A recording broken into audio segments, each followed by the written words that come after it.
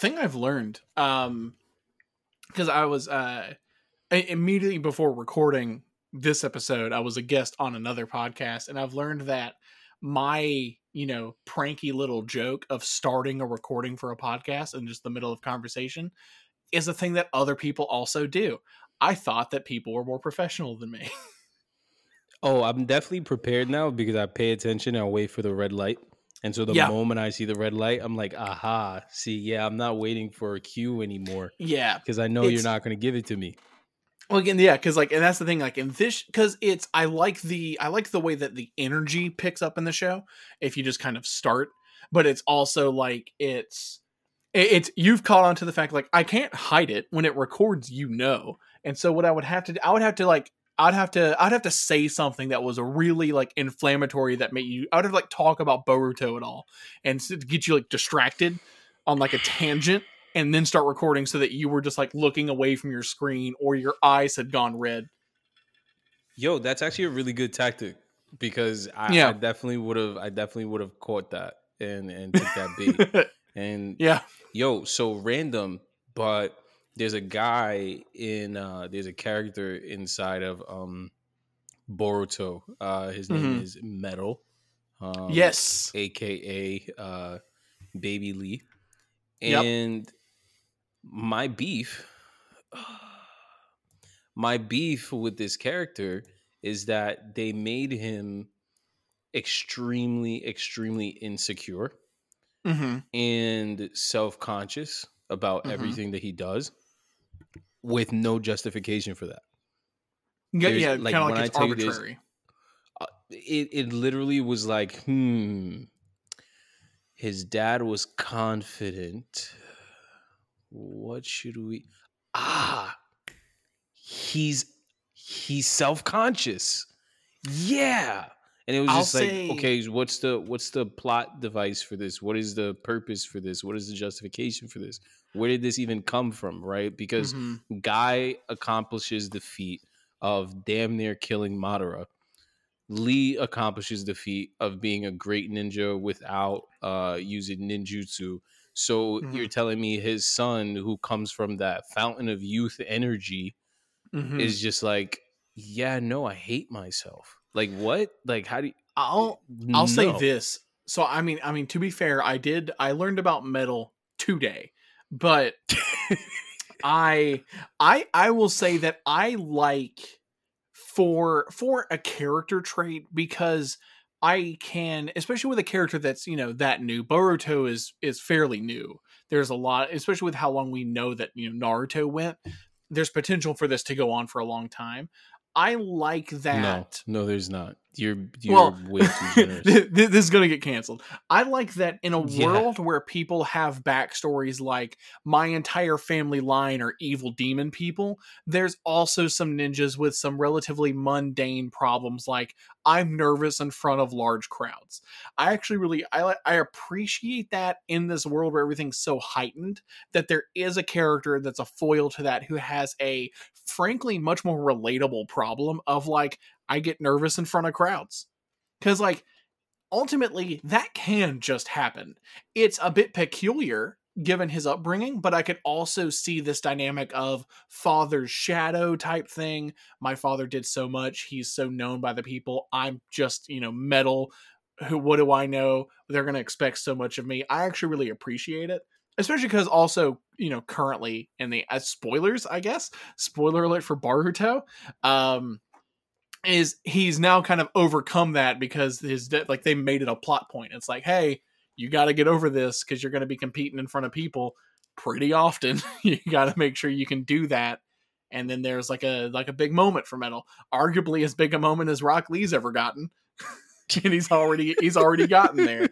Hey everyone, this is Fuller Arcs. I'm Drew. I'm Kenny. This is a Naruto I love the episode. chair creak in the background. That was just it was it just jumped in for an introduction as well, right? Perfect. This episode is going to be pretty Naruto heavy.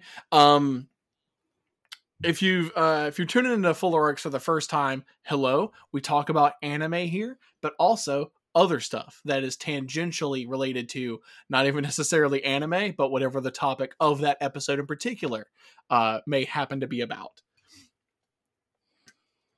We're trying to kind of like either I think we fancy ourselves kind of like translators, where it's like if you don't know anime at all, hopefully we turn you on to some anime that you might have otherwise not given a chance, or if you don't understand a specific facet of anime, hopefully we can help kind of broaden that understanding. So it's kind of like an anime for everybody type of thing that I would say we try to do. Yeah. And it builds bridges, right? The idea is to build bridges between anime and then other reference points that people may be interested in if they don't watch anime or if they only consume it casually, right? Because the idea is anime doesn't exist in a vacuum. And a lot of the things that make anime really dope actually is referencing to other forms of pop culture, history. Yeah. Sidebar with history, have you seen the Fate series? Oh, Fate Stay on Netflix. I've seen a good bit because there's like Fate Stay Night, Fate Zero, all that kind of stuff. I haven't actually sat and watched like a good bit of it, but I'm aware of it. It's the thing I've seen kind of bits and pieces of. Listen, we'll put this in a sidebar for another episode, but the way that they do historical references in that anime, chef's kiss. Beautiful. Oh yeah, beautiful, super good. I actually went back and looked up Alexander the Great because of that anime. Kid you not. It's the thing. It's a thing where it's a knowledge of history enriches your experience of that anime. 100%. Like contributes to it. Today, I guess I'll do the setup because the original idea was mine. Today we're gonna do what might be a kind of series of videos, but a series that we're gonna call 100 to 0. And if you have watched anime for really any amount of time, you will invariably see, oh hey, this character I really like. This character's doing some cool stuff. And then like a couple episodes, maybe an arc later, like, man, that character I like isn't doing anything at all. They really have benched this character. This character is on the sidelines. And that's kind of what we're going into with this series. We want to take a look at not just like talking about in like listicle style characters who had high points and then low points, but we want to go over characters who, more than just low points, have like underutilized, or like in today's case, because there's been a long enough time of the show that we're talking about, proven unutilized potential, and kind of going over how that character got built up, kind of contextualizing their high moment there, and then talking about how that character really kind of fell off, and specifically I think in an unsatisfying way, because characters will come to the forefront, bow out in any story, but we want to talk about the characters that one did that very suddenly and in a very kind of unsatisfying way. And almost like it was a setup, right? Or either a setup for the character where they were completely castrated in terms of plot and development due to augmenting another character, right? And or just lazy writing, right? Because, for the person that we're going to speak on today, there was a lot of moments where it was just shitty writing. Like, you guys could have done more and done better with this character, and with the relationships that were established very early on to show like more growth, especially as Shippuden came out. But they fumbled that really bad. And it's like to go and get this out of the way, there's going to be some pretty heavy Naruto spoilers in this. I don't think there's going to be a part of that anime that we're not going to touch on, at least in like maybe even like in a casual kind of passing way. But if you, for whatever reason, have issues with Naruto spoilers, we're going to be going kind of all the way through Naruto here. Just know that. And I think also the other kind of asterisk, or the other kind of like setup thing to gonna get out of the way, is we're also talking about characters who did have the potential, who had the possibility of being a lot more. We're not really with this series, we're not really trying to like find like a background character who is in one episode and talk about how they could have done more with that character. These are characters that did have the build up, do have the backstory, do have the relationships and the plot relevance, and it's just like dropped out of orbit and then kind of never touched on or not really taken to its full potential. I'll be honest. I have no sympathy for anybody who has not caught up on Naruto yet. So if you do get upset because we spoiled some things for you, that sucks, because it's been years of greatness that you had the time. And 100%. I'll say that maybe my hope is that someone will listen to this episode. They'll go like, spoiler warning, I'm okay. They probably decided they weren't going to watch Naruto. And then they hear this episode and maybe they decide to give it a chance. Maybe. But know that you will know a lot of the plot. If you take that road, I respect it, but you will know a lot of the plot going forward. So I hope you enjoy the journey and not the destination. My hope is they hear this and there's somebody out there who is a lover of this character, devoted and passionate about this character. They hear this and they get so pissed off at what the showrunners did to that character that they just go on like a tweet storm about it. Like I just hope that, a random tweet storm just pops up surrounding this character and maybe it trends for like 30 seconds. What I actually hope? I hope that someone listens to this whole episode, completely disagrees, and is able to actually prove us wrong on it. Because I would love to be wrong. We're talking about Rock Lee, everyone, to not bury the lead any further. We're talking about Rock Lee here.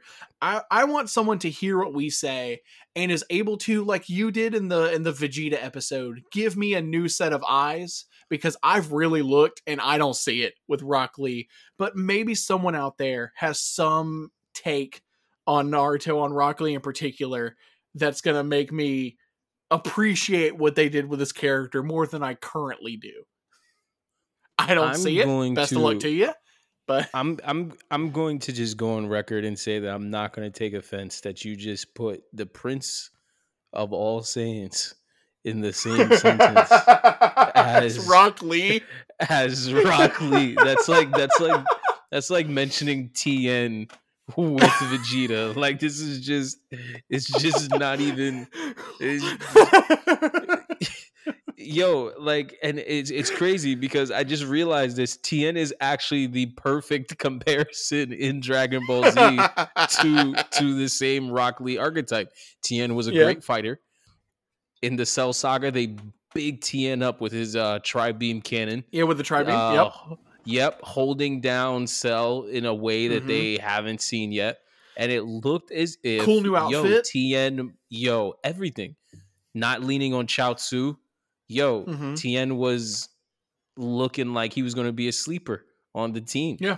Like, we might get we might get a new TN to come back with us, to fight Boo and even in Super and things like that. Nope. He's just a cool outfit and tri-beam, and that's it. He has 3 eyes, it's different. It's cool. Goku doesn't have 3 eyes. You're right. Like, it is the same thing with Lee. Like, once you get into Shippuden, it was just like, it's Lee. He's tall. That's so dope. And he's did you know they have like a Bruce Lee like character on this show? Yeah, that's that's whew. Look at Lee grow. So that's what we're gonna be doing here. Let's get into Rock Lee. I wanna start off before we get into kind of our main points here. I wanna kind of set the stage with Rock Lee because I feel like the foundations were good. I feel like the groundwork for Rock Lee, I feel like was pretty good. We were off to a good start. So that timing was on purpose. Let's go. I know. I'm starting to pick up. I'm starting to pick up on the clicks. It's like an old time radio show. So there are. No, I don't know the depth of these because I'm definitely not as into Naruto, Kenny, as you are. But the first major thing we learn about Rock Lee is that he is basically not going to have the skill set to do any ninjutsu or genjutsu, but he is excelling at taijutsu. Pretty briefly, Kenny, for those of us who may be a little bit underinformed, what is the difference between those three things in the Naruto universe? So when you're looking at genjutsu, right, you're talking about illusions. You're talking about the ability to use chakra to manipulate, another person's senses. When you're talking about ninjutsu, you're talking about forming chakra to be able to, quote unquote, cast a power based on different elements, right? Okay. Usually those come with hand signs specifically. But when you get to taijutsu, that's literally based on your hand-to-hand combat skills. That takes the realm of so great way to put it, mind, body, spirit. Okay. Right? Your genjutsu has to deal with the mind. Mm-hmm. Your ninjutsu has to deal with the spirit. Mm-hmm. But then when you get to the body, that's your taijutsu. Because it doesn't matter how mentally capable you are. It doesn't matter how much quote unquote chakra reserves you have. If your body cannot withstand the necessary the intensity stress, all the stuff, 100%, then like your taijutsu is going to be trash. So it's kind of like genjutsu is it's a magic analog. It's a magic that I do to you. Ninjutsu is a magic I do to myself, and then taijutsu is these hands, basically. Pretty much. Okay. And so and I want to kind of like that is, for lack of a better phrase or lack of a better explanation there, that is our introduction to Rock Lee. Like, I feel like up until we start getting some like new info, that's like the character summary for Rock Lee.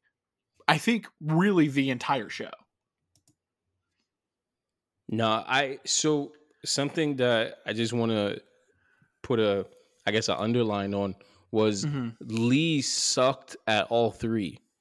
Like he was just like impossibly bad at ninjutsu and genjutsu, but he wasn't that potential. Good at taijutsu either.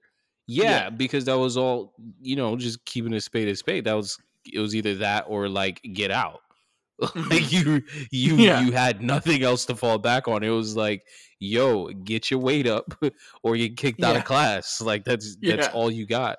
And I think it's just important to underline that because it highlights why his character, right? Not just as a character, but his character, the design of the character, the foundation of the character was, in my opinion, so necessary for the show.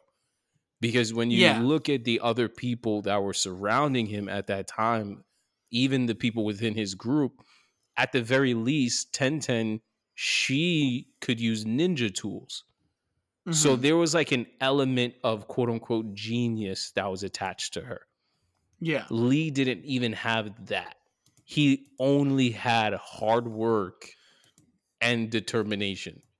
And that's it. And that's the kind of thing where it's like Rock Lee, in a lot of fictional media, we talk about an audience insert character. It comes up a lot like in sci-fi, but it's Rock Lee, I think probably more so than any character in Naruto, I feel like is like best positioned to be the audience insert because like I do not have a fox spirit that exists in my body that I can summon. But I can identify with somebody who can't do illusions, who can't do ninja stuff, but who can punch okay. I can identify with that character. And I really like in the world where I mentioned this about Metal Lee right at the top. I like that his storyline starts off with like, hey, Naruto, the character's name is the title of the show. You can assume that there's something special about this dude. Sasuke's got big Vegeta energy. You can tell right from the jump that, hey, there's something about this character. You can it's on site. You can tell it immediately. You're like, that's the Vegeta of this show. I get it. We're going to see where that goes. But like Rock Lee from the start, they're like, hey, this character sucks at all of the things that you have to be good at to be a ninja in a show about ninjas. If he is going to go anywhere, it's going to be because he worked his ass off at it the whole time. 100%. And I like that as a starting point, right? Because it's like everyone here is a student at the start of it, like all the main characters are. And I like a character who's starting off on the back foot because that primes that character to go further than anybody else, right? It sets up a character who is going to defy expectations. Is, at least for me as an audience member, is what that says to me when I see that type of character in a show. I think it also does a really good job of setting the stage of the different quote unquote sides of the show. Yeah. Right. So you in the class, you have the students who are quote unquote chosen. Right. That's your Sasuke's, your Nejis, your Kibas. You can even go so far as to say your Shikamaru's because of his just sheer brilliance. But then you had the kids who they weren't necessarily failures. Not even just that, but they were just looked down on inside of their crew. So you have the Narutos and the Sakuras, right? You have the Hinatas, and then you have the who am I missing? I feel like I'm missing somebody just in that camp. But not Ina Shikacho Chio. They were pretty solid. So I'll just stop there. But it drew a division line. It drew a division line where the quote unquote good guys, or the ones that were being painted very early on as the ones they wanted you to root for, they were the ones that had to do hard work and endure a lot to get to where they are. And then the geniuses, quote unquote, were being set up as the ones with issues that you had to watch out for. Yeah. And that's the thing, because it's like, I appreciate an underdog story, right? It's in media in general. I don't typically want to see a character who has already succeeded and then watch them succeed more. From time to time, that has its novelty, but it's in a lot of media, a lot of people appreciate this kind of underdog, and it's a relatable thing, right? Where he isn't inherently good at really anything, but he's motivated and he's determined, and that's a character I appreciate. He's a character, simply put, with wants and desires who has to work to achieve them, and I think that's a great start for a character. But how long does it take us before that goes? Well, I guess we start. It's 100-0. Where do we go from here? I'll say, Lee's moment, as much as people give it to the Gaara fight, don't get me wrong, I love the Gaara fight. I think it's one of the greatest fights in anime. It's a good fight. Period. Yeah. But to me, Lee's real moment was when he beat the shit out of Sasuke. That was beautiful. And I'm a Sasuke fan. But the way they wrote that was masterful, because at that point, Sasuke has his Sharingan. At that point, they've come back from saving, a village, going up against people like Zabuza, Haku. Sasuke gains his Sharingan in the middle of an intense battle, almost dies, and then you see like this level of superiority, even to the point of them making it finally out of that jungle after fighting Orochimaru in disguise. Like, they set Sasuke up to be almost... to be the dude. Like, he's the guy. Pretty much. Like, this is the guy to beat. And the only person who should be able to beat him is Naruto, right? Yeah. And you have Sakura in full cheerleader mode saying, there's no way Sasuke is going to be beat. He has his Sharingan. He's a genius. And then boom, Lee foot to the face. And Sasuke's on the floor like, what just happened to me? How? And then you just see Lee staring at him like, I'm sorry to inform you, but you're about to get these hands and this feet in front of your squad, like, with no remorse.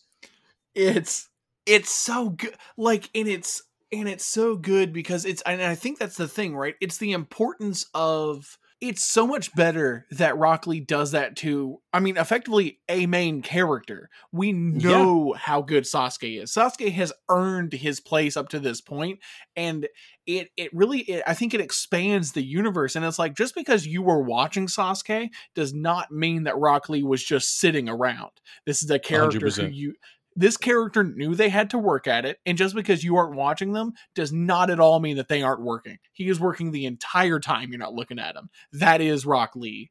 And by the time that you see him again there, it's like, here is the payoff. I'm about to beat the hell out of Sasuke, and it's just gonna be like that. It's crazy because Naruto has a moment where he acknowledges, he looks at Lee's hands. And he looks at the wraps on Lee's hands and he's like, yo, the amount of work that this guy had to put in must be insane. Naruto, Mr., believe it. I'm not going to stop. I'm going to keep going. Your established bar for hard work just looked at a sub character and was like, whoa. And that's the thing, because that's different. He decks Naruto too, if I'm not mistaken. Yeah, straight up. Yeah, and it's a thing where it's not like he comes in and instantly defeats them. They do enough with Rock Lee to go like, Rock Lee is a threat. He is not some idle character that Sasuke and Naruto are just gonna slap out of the way. If they are going to beat him, one, they got to do more than they're doing now, because he just showed up and took out both of them. Like. No, once again, I think the setup was brilliant, because what they did was they made Naruto and Sasuke strong enough to be kicked off of a pedestal, because they both went up against Orochimaru inside of that jungle. They both had to deal with, different really big moments going into the Chunin exam, and Lee just took him out. Like they were nobody. Like they were straight chumps. The narrative context is Lee in that moment. Lee is holding back. Lee 100%. Lee is actively not doing techniques that he knows he can do, but has just been told to not do. Right, and so he is choosing to not do these things, and he is still keeping pace with these two main characters here. One who has a special bloodline trait, and the other one who literally has a fox demon as an energy source inside. The other one who has body. Their name on the show. Like, these are and I think that's a good point there, because like it's where I think we're about to get into the Gaara fight, and I definitely think there's a lot of cool stuff there. But it's key to mention that before that even happens, Rock Lee is keeping pace with our main cast here, and so this is to show like, hey, Sasuke not even keeping pace. I think it's really important to set that up, right? Like, he beats their ass. Like, it's not close. There's no challenge here. Like, it's Sasuke literally was on the floor, and I remember this quote. Sasuke said, but I had my guard up.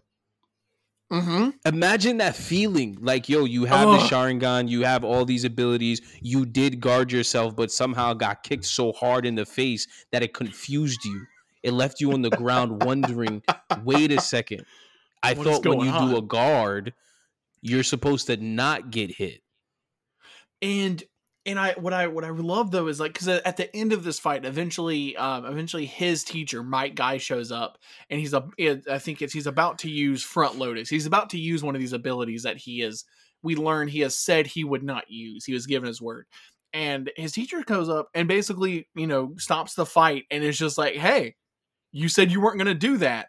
And I love, because it's Naruto is our main character. A lot of the characters here, they all have flaws. And Naruto's big thing is, Naruto is a bit stubborn. He's likely to continue to push himself even if it's a dangerous situation. Sasuke has kind of that same thing, where he has thought of himself as untouchable, as unbeatable, and that will get him hurt. We have seen those flaws there. And I love that Rock Lee, as a foil to those two archetypes, is reprimanded he's like, hey, you said you weren't going to do that. And he's like, you know what? That's on me. You're right. He's like, run a lap. 100%. And he goes, yes, sir. And he runs laps. 100%. I love that. I love this Boy Scout energy that he just shows up. Discipline. And that's such the key thing there. We know that Rock Lee had to train. We know that comes with a ton of discipline, and they don't forget that when it comes to these moments, right? We could have had Rock Lee take them all the way down, but no, Rock Lee is a character who is disciplined. When he is reprimanded by a superior, he takes that to heart and he changes and he runs laps. I love that. Sasuke would have given a teacher some attitude. He would be like, yeah, sure, whatever. Naruto would have tried to make his case, like, but you didn't see Rock Lee? No, Rock Lee was told he was wrong, accepted it immediately, and then ran laps. I think it also does a wonderful job of setting up the relationship difference between Guy and Lee and Kakashi and Sasuke and Naruto. Yeah. Even to Sakura.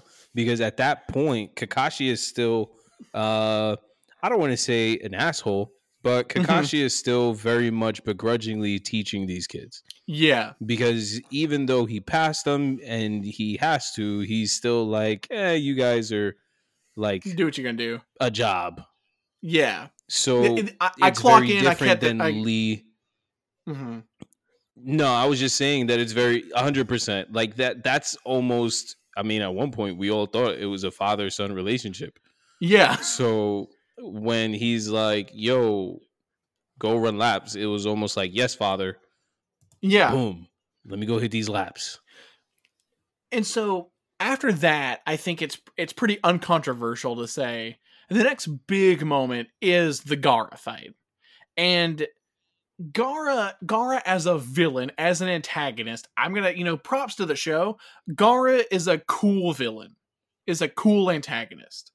I feel like Gaara, especially early on, does like everything you want a villain to do. He's mysterious. He's a little just kind of edgy, but at the time, like, that's fine. His power is very cool. His power is also like viscerally, I can immediately understand why it's scary to see. Like, I can imagine, especially, being a kid watching Naruto, you see a bunch of quicksand. Yeah. I get that sand is a threat. I get that immediately. And Gaara is set up just like, again, like we said with the Sasuke Naruto, kind of, fight that he gets into. Gaara is also set up very well. We go into 100%. The fight. Well, it's actually, we don't go directly. I think we see other people fight Gaara first, if I'm not mistaken. No. So their fight was one of the first fights. The only time we've seen Gaara fight previous. Yeah. The only time we've seen Gaara fight previously was in the woods. Okay, that's right. Because we see Sasuke fight Gaara in this contest, but that's later, and that's I actually want to talk about that because I think that starts to illustrate kind of the fall off pretty well. But yeah, we see the fight with Gaara, and again, it's all we know about Rock Lee is that he works hard. Right, we know that he's been beaten on people, and we know that he has held back some abilities, and that's what we learn. What we learned during the Gaara fight, though, we see that, like, hey, he's trying to fight Gaara. Gaara, we understand to be a really threatening villain, but we see Rock Lee, and he's just not fast enough, right?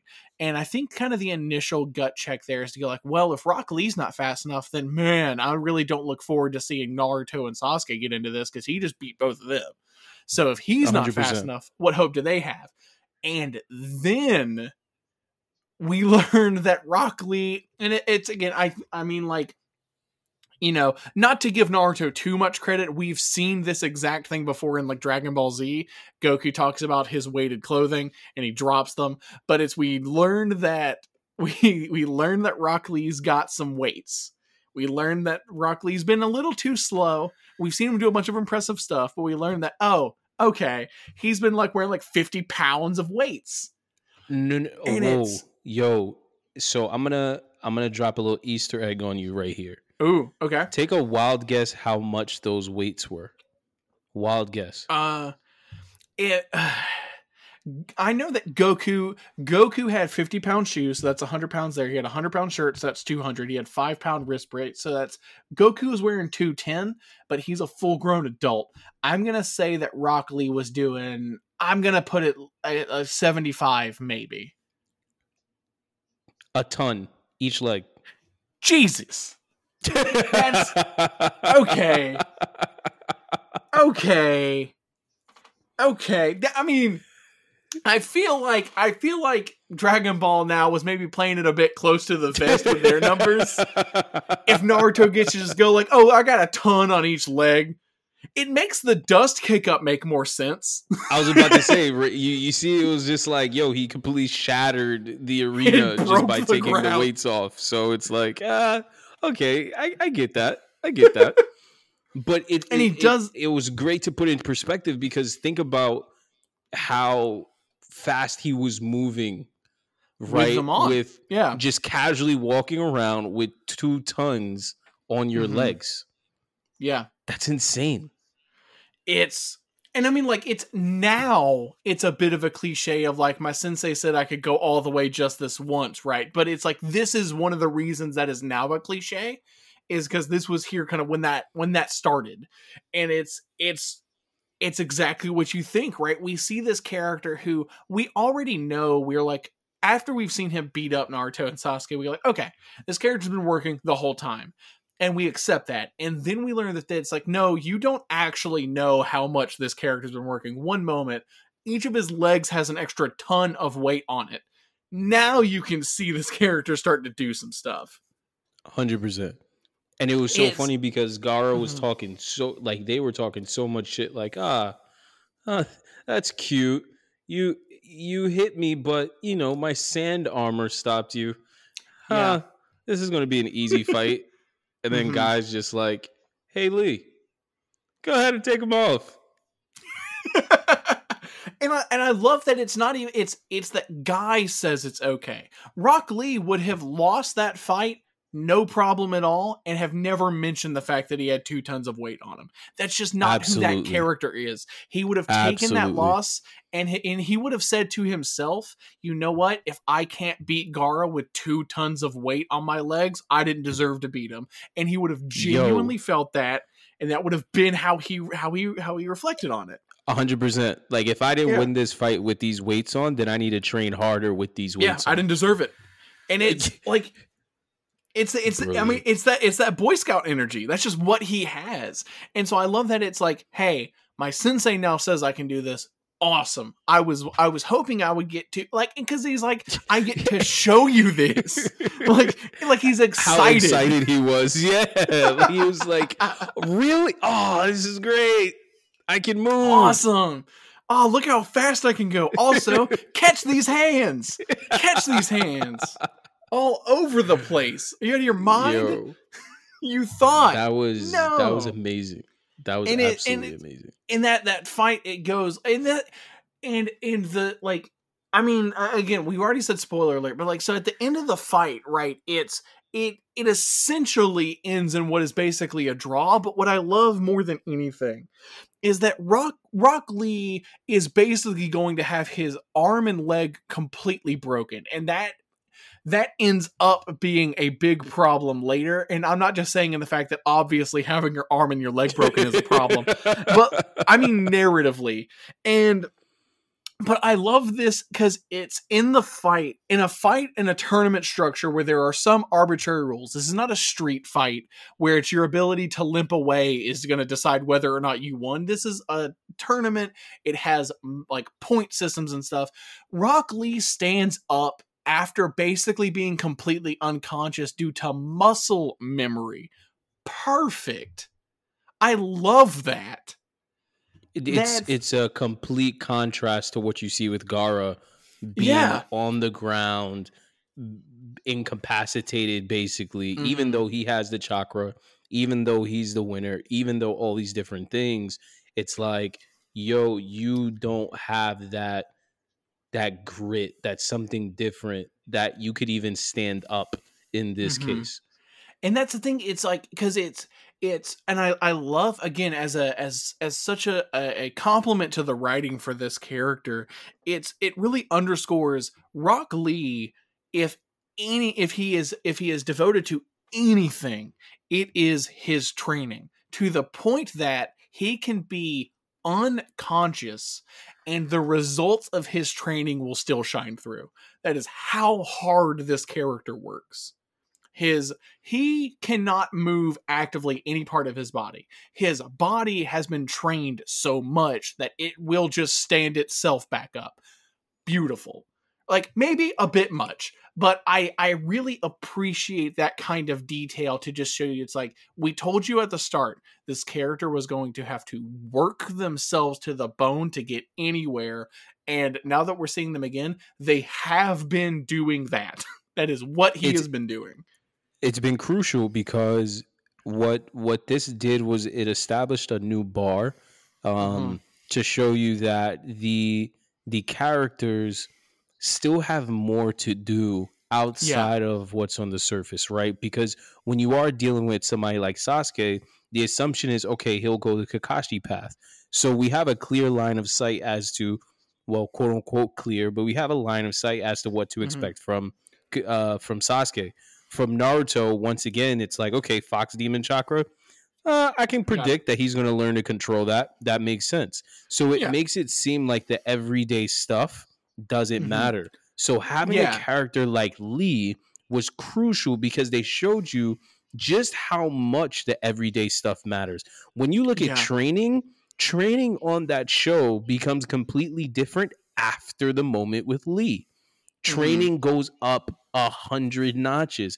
Even going to see how Naruto goes ahead and trains to learn how to use the Rasen Wind Shuriken, like that was insane. This guy is, I think he had to do a minimum of 100 shadow clones at once, and each one of them had to learn how to do wind nature, and each one of them had to learn how to, like, it was literally insane. But you've set precedence for that because of what you did with Rock Lee. You've established, no, there's a character who can devote time, energy, and just straight up will to being stronger and being better, and it pays off. Because in that fight, he outclassed Gaara. Like, you can, I think that's what makes the fight beautiful. And that's the thing, and that's what I love, because it's like, it's, again, we talk about this in our What's the Deal with Shonen episode, but this kind of thing, like, where Dragon Ball Z has the narrative problem of everybody is strong in the same way. Every villain that opposes our main characters does the same exact thing that our main characters do, but better for a little bit until they get beaten. I love that in a world where people can clone themselves and set stuff on fire, that we have a character who is just hands and fists, and is just like, no, look, you can be a character who does all these things. You can do hands and fists, and you can do some illusions, and you can turn yourself into wood or whatever you're going to do, and you can kind of try to balance your skill set there.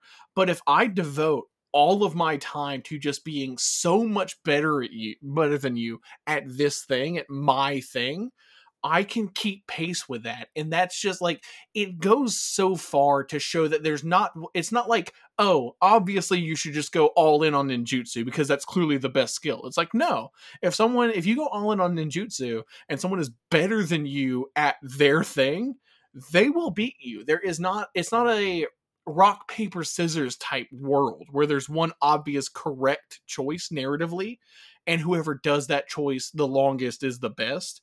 It's like, no, it's gonna depend on who this character is, what they have prepped for, what they uniquely bring to the fight, and it kind of levels the playing field a bit, and it makes every conflict a bit more interesting. Where, like, I expect Goku to win every fight in Dragon Ball Z because he's going to face, like, this villain is not giving him anything new. They're giving him bigger numbers. But in Naruto, what they set up here and what they really underscore with Rock Lee's whole, like, involvement up to this point is that it's not just about them having a bigger or lower number than you. They can come at you with something you didn't think about. There's a level of planning 100%. And strategy to these fights. And so it's not always about you having done more push-ups than this guy. They might just approach you with a like an angle of attack that you didn't prepare for, and now they got you, and that's it. That's how it's gonna go. And that's how Gaara got trashed. Gaara was so used to his sand being able to capture anybody that he wanted. And so when he was up against somebody who doesn't have to stop to perform hand seals, who doesn't have to stop so that they have to, raise chakra, he literally had no idea what to do.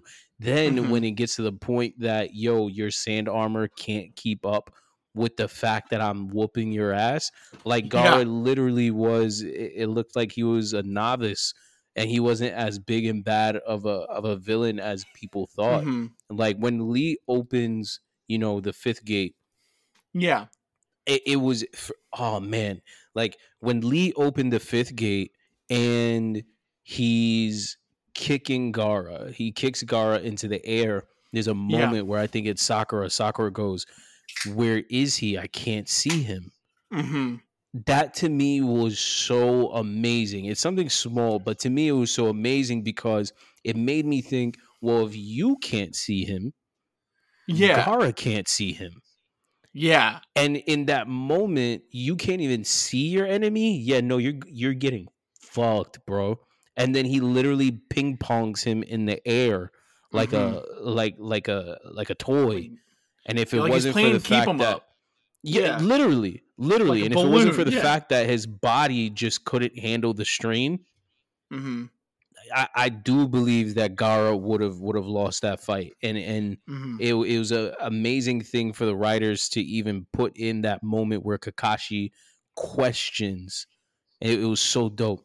Kakashi questions if Lee actually is a genius, but his genius is in taijutsu because there are everyday regular ninjas, chunins, jonins, who cannot get 5 gates open.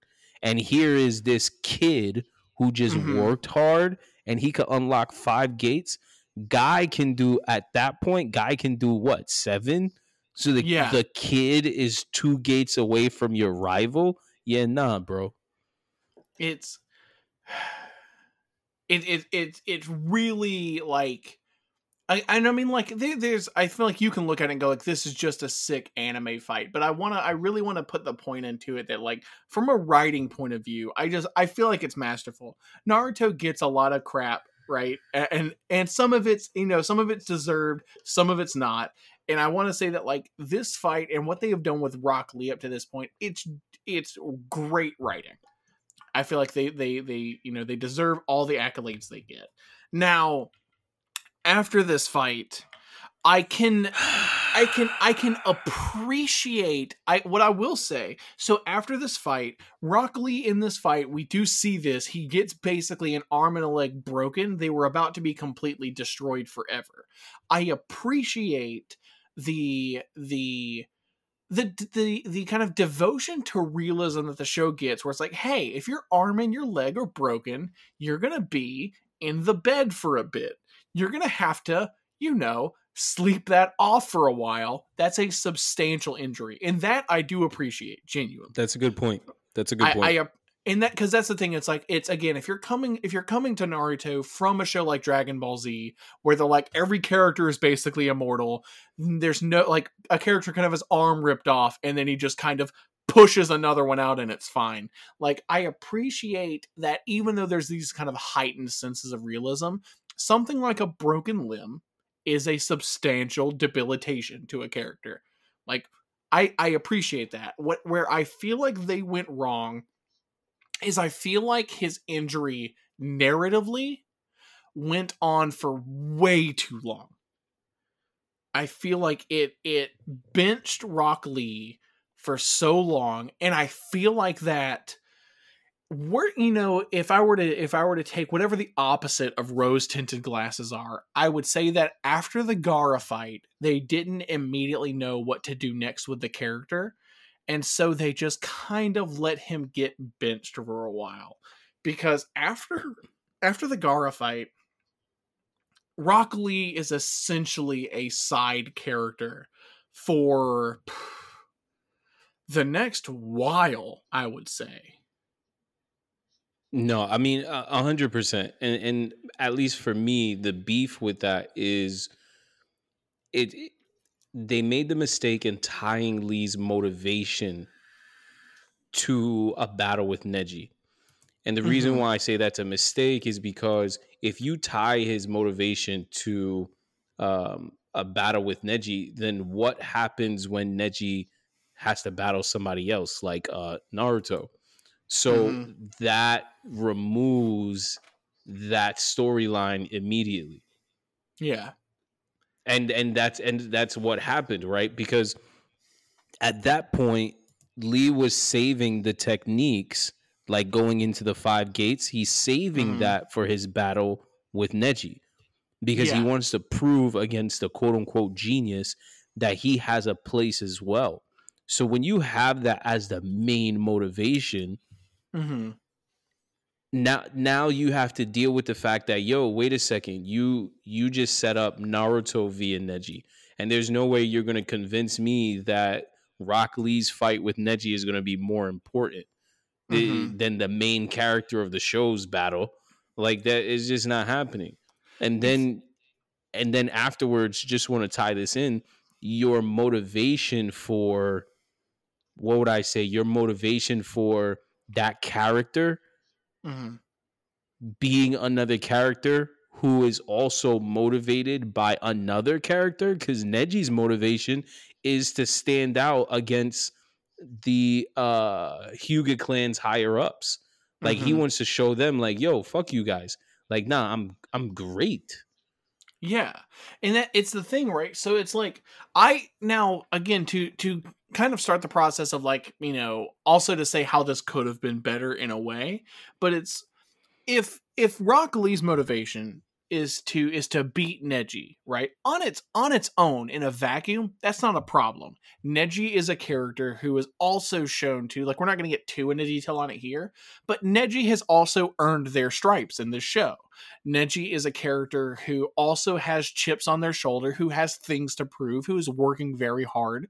And I think in an alternate universe Naruto, if Team Guy as a team was put further above the team that Naruto and Sasuke are on, our main characters, then there being some battle for the top of that team, I can see the narrative implications there, right? Where because I mean, there's no denying it, the point of view of this show is from Naruto's point of view. Sometimes Sasuke as well, but it's at the broadest, it's Naruto, Sakura, and Sasuke. They are our point of view characters. So every other conflict is in relation to those characters' points of view.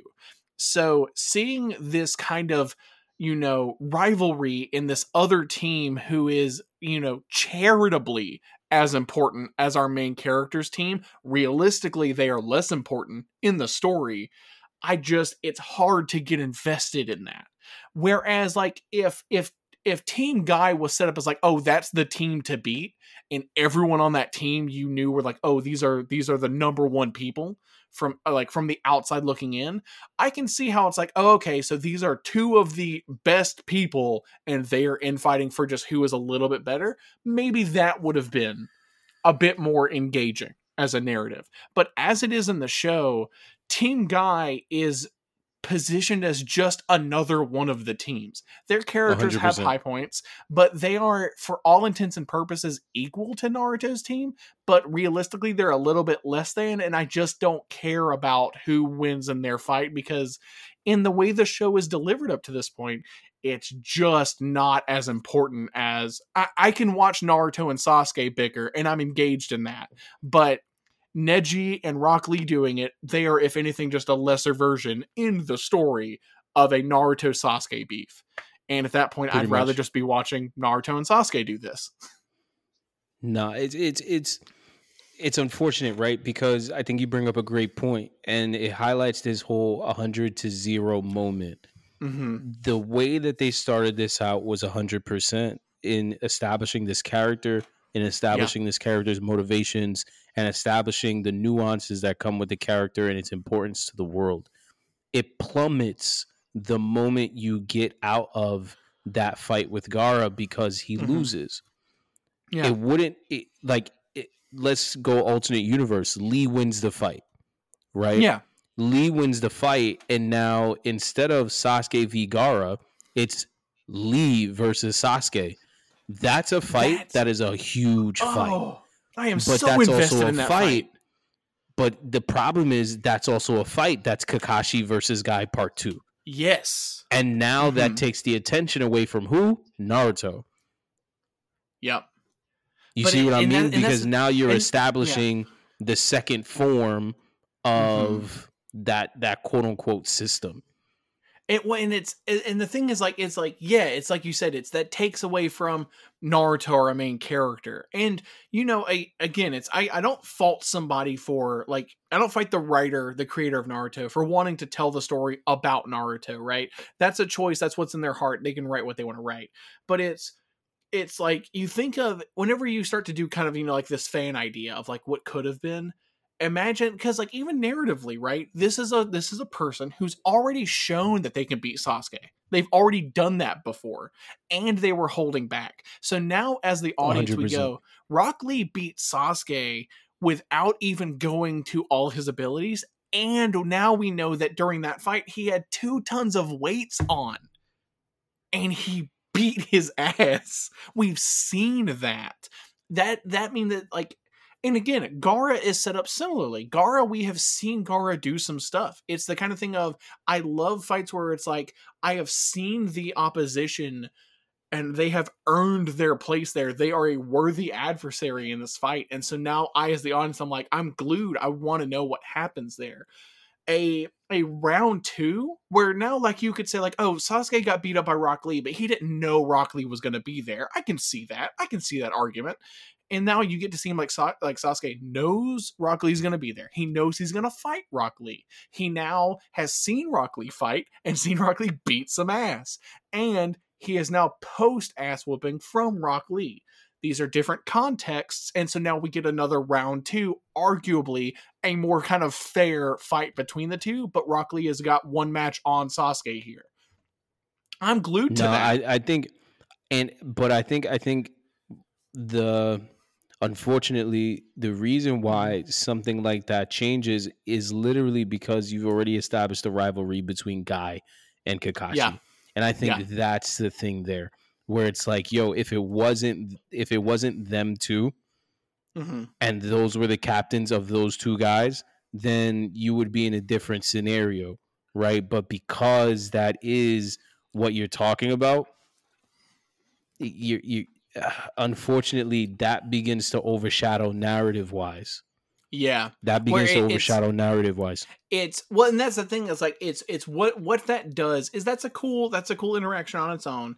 But and again, in this alternate timeline here, what that really does is that, like, I think it's still kind of cool because what that really does is that sets up now Might Guy versus Kakashi, but now we're kind of in almost a completely different space, right? Narratively, 100%. This is a different show at that point. Yeah, exactly. Like this is in a completely different direction. I think this direction is cool, but it is on a different tangent than where we are. What we got, and again, it's like this is a thing. Just like with Rock Lee's injuries, on some level, I do appreciate this, and it's like knowing that the show is gonna, you know, is really setting up Sasuke to be the dude. This just makes sense. But it's in the Sasuke Gaara fight after Rock Lee has taken Gaara to task and has beaten up Sasuke. This fight is Rock Lee watching Sasuke basically go like, oh dang, Sasuke is as fast as I am now. That was fast. He sure did catch up to me real quick. Cool. And pretty much for setting up Sasuke, I get it. You have to do that. If Sasuke got beat by Rock Lee and then Rock Lee beat Gaara, but barely, and even then, not really, then I would expect Sasuke to just straight up lose. Like, it's unless something about Sasuke changes, he loses this fight every way that you look at it. So and I appreciate that Sasuke gets the development of he got beat by Rock Lee and he took that as a reason to improve. Good character improvement. Love to see it. But it, like, Rock Lee notices that on crutches from the sidelines. Like, do we have to bench this character this hard, this soon after they do something so cool? Does it 100%. Have to be this immediate? Like, they were like, we want it because it's to be. I'll stick up for them there. I'll stick up for them there and say 100%. Yeah, it's like, and that's the thing is like, to be pessimistic, it makes it come off like it was the intent. It was the intent to build up Rock Lee as just really another step that Sasuke could step on and get even higher. Pessimistically, that's how this comes off. See, for me, the reason why is because what you need to do at that point is you need to give Lee another reason to fight again, because it's been taken away 100%. It's been taken. Going back to the mistake that I think they did make was making Neji the motivation, because when Neji is now facing Naruto, okay, Lee, what are you going to do? Now you have to sit there and you have to watch Naruto win. And when Naruto wins, because he can't lose, when Naruto wins, it's like, okay, well, Naruto has beaten Neji. Neji has been beaten. Neji's now a nicer guy on the team. He's more humble. He respects me now. He gives me compliments. Well, what do I do now? I can't go out and fight Sasuke. Just, hey, Sasuke, you want to let's do it again? Let's go. Let's rumble. Like it's like not at all. You can't go fight Naruto now because Naruto has just proven to outclass you, like by a lot. So he has to pivot. And that's the thing is like it's narratively you go like, okay, now his motivations need to change. His trajectory needs to go somewhere else. But does it? Does it go anywhere? And the answer to that is no. I mean, just to be, I guess absolute about it. The next major thing is he is with Gaara and they go to fight another big bad. But what does he do? He basically complements Gaara's fighting ability from here.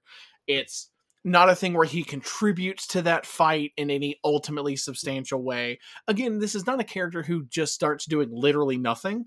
But we now see him from being a valid threat to Gaara to just going like, wow, Gaara, man, you're really doing some stuff, huh? That's cool. That's real sick. Wow, you grew so much. Like, oh, man. I wish I had any abilities and was also a ninja. What? We see that happen, right? And like, it's... They straight turned him into a punk. I would say the next, like, interesting, and I'm being real kind of generous with that word, stuff that he does is I think it's what is it? It's like the Naruto footsteps, the friends path, where we just see what his team does during that exam. And like, it's none of that is, whenever we're talking about 100-0, right? We are talking about what is this show's like core competency? Like, to succeed in this show, what does a character have to have? I will say, in this, I think that Rock Lee gets some pretty cool moments, but more accurately, I would say that Team Guy gets some cool moments. Rock Lee is a part of Team Guy. He contributes to those, but it's not accurate to say that these are Rock Lee moments. These are Team Guy moments, which is its own thing, and he's just kind of, and it's just not the same. Rock Lee is not showing out in these the way that he had previously in the show. Yo, I think you got to press in and commit even more and just say this is a Guy Sensei moment, because Tenten gets no love. Yeah. Tenten gets no love. And she's definitely Team Guy. And her whole association is like she gets a Sakura buried character in a tomb for Neji. At some point. Yeah. 100%. She gets like, literally buried. Like, she gets no love, and you see the love that Neji gets because he's the genius of the crew, and you see the love that Lee gets, once again tied to that whole concept of Kakashi was the genius when they were kids. Guy was the annoying guy in the class that Kakashi was like, bro, like, get out of my face. And Kakashi's dad had to be the one to tell him, yo, you see that kid over there? That kid's gonna outwork you and whoop your ass if you don't get your shit together. And you know, game changer.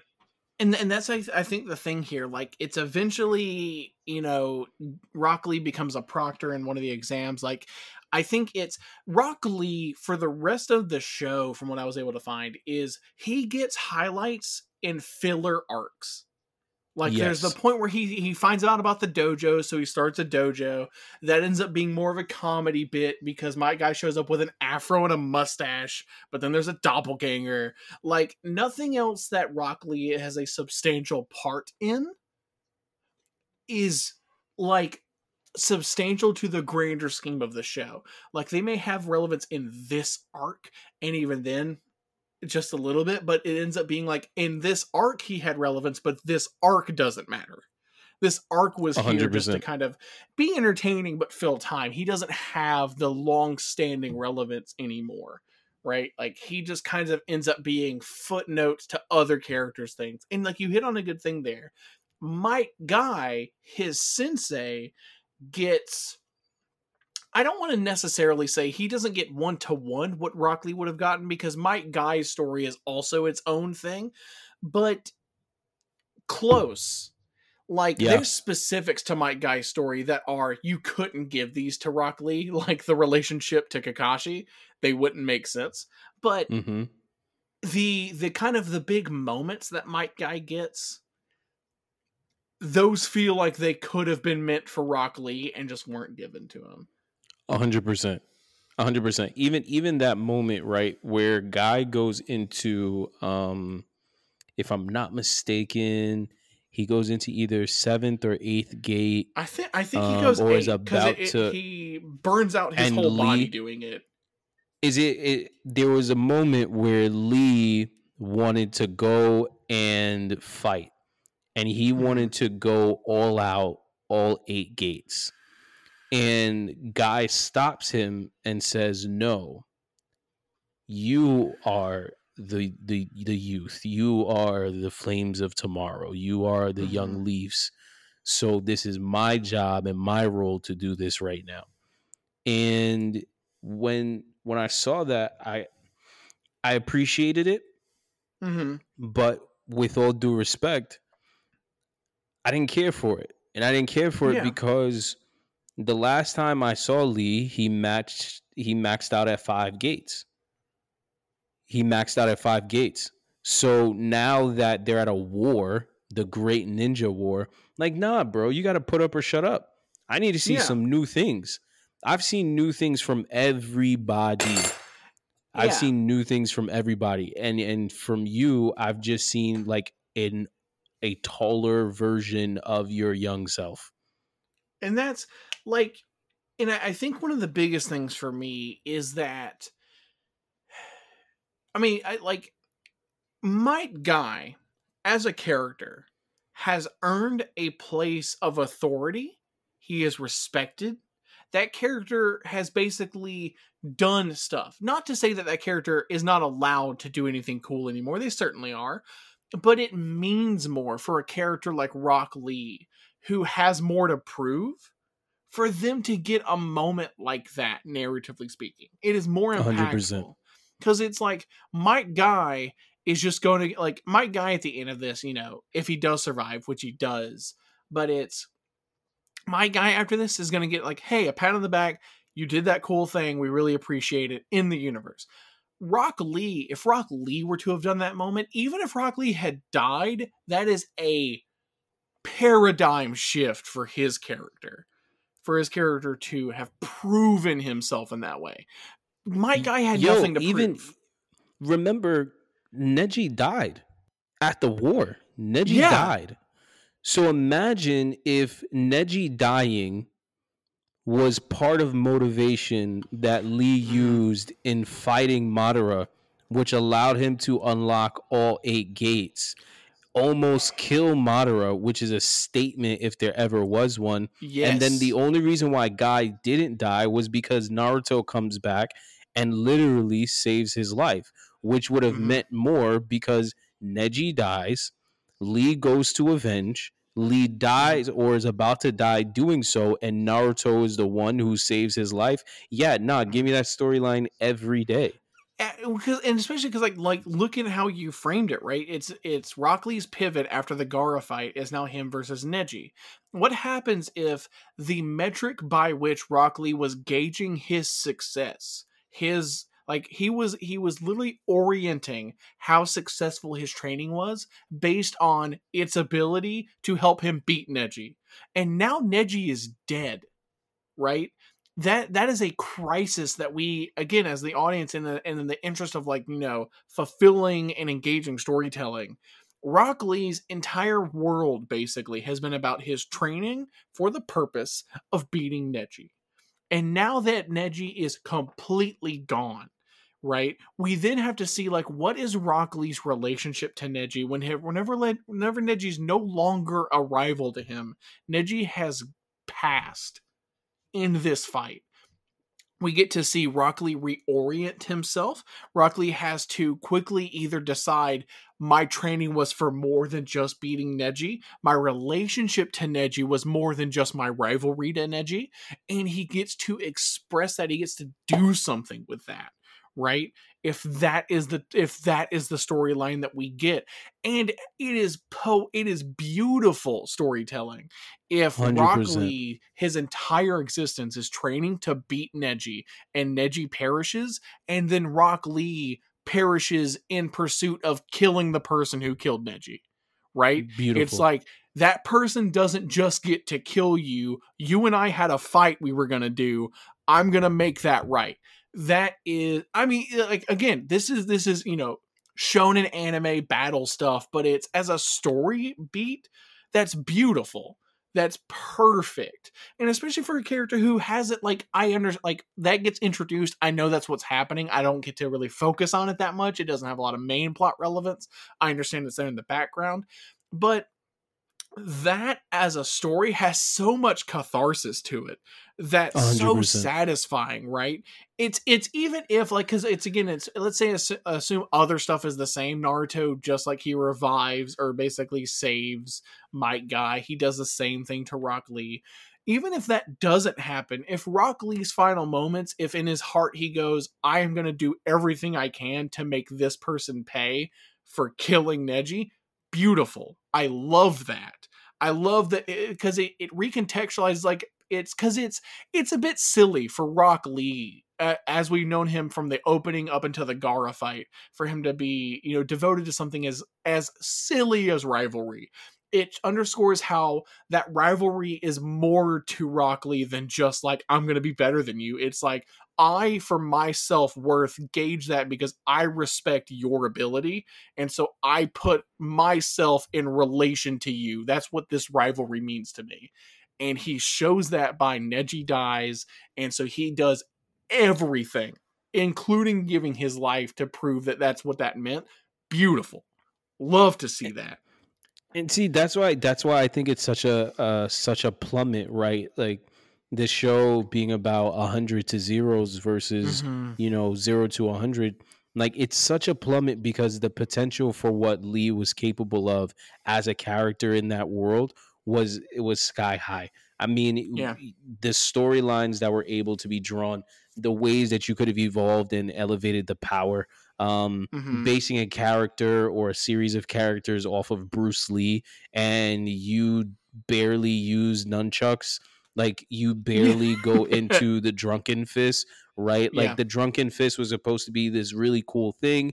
They premiere it one time. Everybody loves it. They put it in the game. And then all of a sudden, you never see it again on a main stage. That makes no sense. We had a bunch of Drunken Fist movies as a kid, if I'm not mistaken, with Jackie Chan. So it's like, you're telling me you're going to give you're going to give Lee this really cool moment that the fans love, and then just be like, okay, we're done.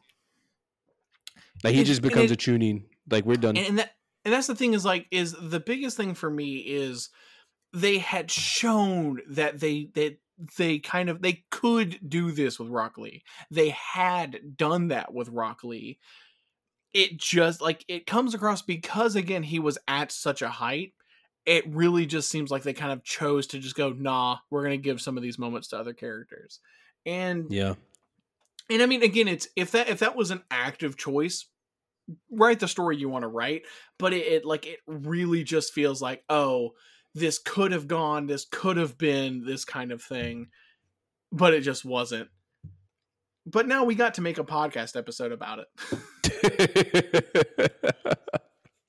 I'll say this. Yeah. Just real quick, I just want to give credit to I want to give credit to the position you posed on Metal, because you said something that I think helped me to understand his character better. From earlier in the show, my original opinion was like, yo, this is pointless.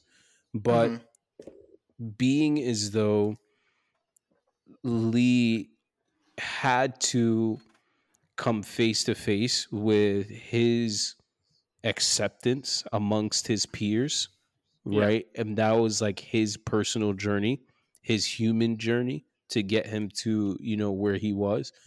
It makes sense to me, at the least, that his son had to deal with a personal journey himself, because his son can use ninjutsu. His son has the ability to mold chakra and all of these things. His son is also gifted and a genius when it comes to taijutsu. So that's a completely different sphere and space to be in compared to your father. So I can understand then why it feels like, yo, this is kind of nerve-wracking to deal with, because that's, my dad. My father earned so much with less. So then, like, if I don't even like meet his threshold, what does that say about me, right? And then all of your peers are great. There's not, and now this is something that frustrated me with that freaking show. But none of the characters are bad. Like, how is everybody basically a Chunin level ninja right out the gate?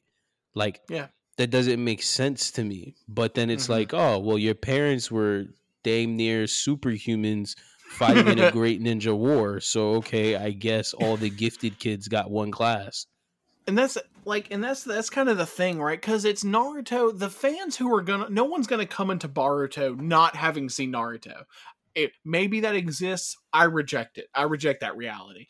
But Naruto is a show that, like, almost like as an ideology, will show you the characters putting in the work. No one just gets to have stuff. Even Naruto and Sasuke, our main characters, we see 100%. Them work for what they get.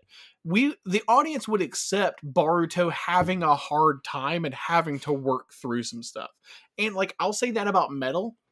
Maybe Metal's things aren't, in his capability, but they are at the very least, like, I can appreciate that he has a hurdle at all.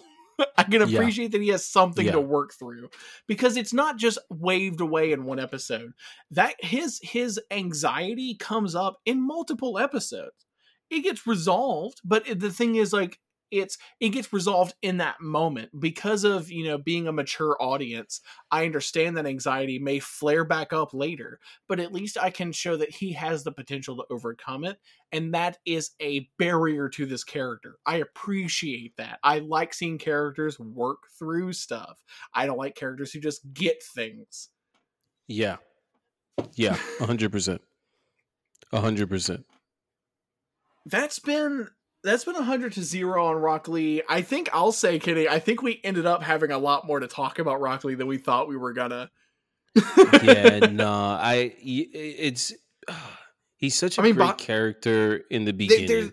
The moments are there. The potential is there. Yeah. We need to see Naruto Shippuden Brotherhood. Just another whack at it. Yo. That I would listen, if they do that, just I hope so.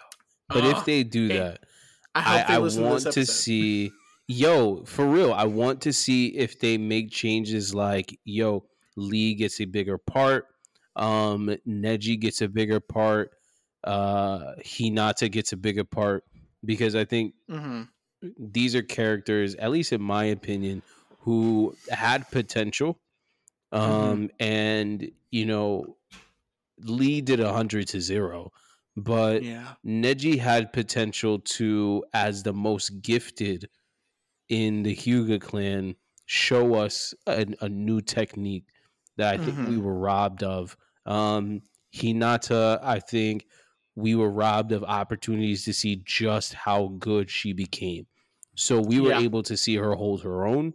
We were able to see her, do some really cool things and unveil some new jutsus, which I think is dope. But we didn't really get to see her like whoop some ass. And I would love to have seen her whoop some ass 100%. Naruto is a show that has Naruto is a show that has a deceptively really rich ensemble cast of characters that I think is, and we may because this thought's just not coming to me, we may actually delve into this further in a later episode. Let us know in like comments and stuff if you want us to. But I feel like Naruto is almost a show that is hampered by its genre, because shonens tell you that you need to have your core cast of a couple people and those need to be your focus. But Naruto's like, side characters on the periphery have so much potential depth to them that I almost feel like the show's good as it is. Like, it's not like we got a bad show. It's not like we got Boruto, but we got there is another show, kind of another layer deeper behind Naruto, where all of these, really, I think like a lot of attention has been paid to these side characters in the moments that they get, that could have been further developed if this wasn't just a standard shonen, if it had the screen time to devote to more of these side characters, more of these side stories. Maybe there was some more, I was going to say the brilliance of One Piece. That's the only thing that came into my mind when you said that. The brilliance of One Piece and the way that they've been able to give light, like in good light, to side characters. Oh my gosh. Absolutely. If One Piece is going to give you a moment of light, they're going to give you center stage and they're going to give you the whole stage. And that's the thing, is 100%. Like Naruto has glimpses of that for sure. Because I mean, just like we said, we talked so long about basically 2 fights that Rock Lee was in and how much they did with that, right? Naruto has that in parts. And it's there just could have been more. For the listeners out there, let us know what you thought about this episode structure. Let us know if there's a character you want us to talk about in this kind of same way. Like I said at the top, let us know if you disagree, if you think that there's some actual really cool stuff about Rock Lee that we just didn't see or that we disagreed with. Make your case. Like I would love to have more appreciation for Rock Lee than I do. I would really 100%. Want to like that character more, right? The whole impetus here is that I wanted to like Rock Lee a lot more than I do. So if you have a reason for me to, absolutely let me know. Yeah, no, please. Because I would actually like to give them some more credit. I might actually watch Boruto with a little bit better expectations, if that's the case. Because at the very least, I'll be holding on to, okay, Metal. Like, imagine that, right? Like, I'm watching Boruto for Lee's son. That's the only reason why I'm here. I watch Dragon Ball Z for Krillin. That's the only reason I tune in. Strongest human alive. Bar none, absolutely. He just that's just a fact. It's just a fact. And he's like a cop. Imagine if a cop is like, "Hey, why are you hanging out here?" And you look at him and you go, "Oh wait, that's the strongest human alive." Shit. Yo. Funny enough, that's another 100 to 0 we can do. But yeah, we'll definitely save that for another episode. For sure. But yeah, like I said, let us know how you liked this episode format. If you have any notes for us, this is the first obviously episode in this series, so we definitely have room to tweak it. Let us know any other characters you want to see us do, and let us know if you disagree about Rock Lee. Let us know if Rock Lee was actually 100 to 100. And you know what? I'll say if anyone makes a compelling enough argument, we'll shout it out. I'll totally talk about that. I feel like that's fair. Yeah. 100%. Yeah. 100%. If you convince me that I'm wrong, I will shout that from the mountaintops. But with all that, this has been Fuller Arcs. I have been Drew. I'm Kenny. I don't know. Bye.